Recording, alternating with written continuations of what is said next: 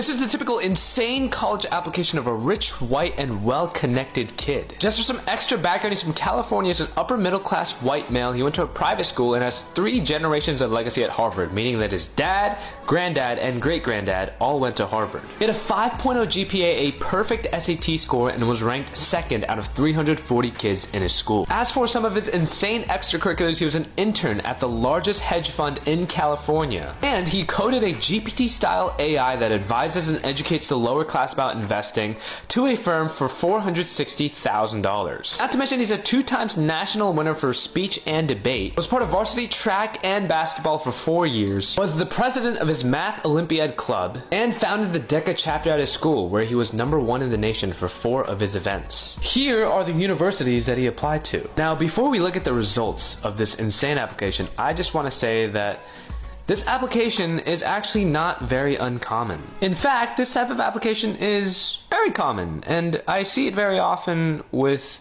privileged families that have access to all of the resources that they're able to give a student like this. Now, that is not to say that this student is not hardworking. Matter of fact, being salutatorian at your school, having a 5.0 GPA, and reaching the upper echelons of debate are not easy by any means. But the truth still stands. Having the financial and socioeconomic means to not have to worry about everything else, maybe taking care of your siblings, perhaps, or taking care of household duties, makes it a lot easier to focus on your academics, that's for sure. Anyway, drum roll. Here are the results of this insane application. As you can see, even an insane application like this gets rejected from some of the Ivy Leagues. But what matters is that he got into Harvard, which I'm guessing is his first choice to complete the 4-year legacy, from his dad, his granddad, to his great-granddad.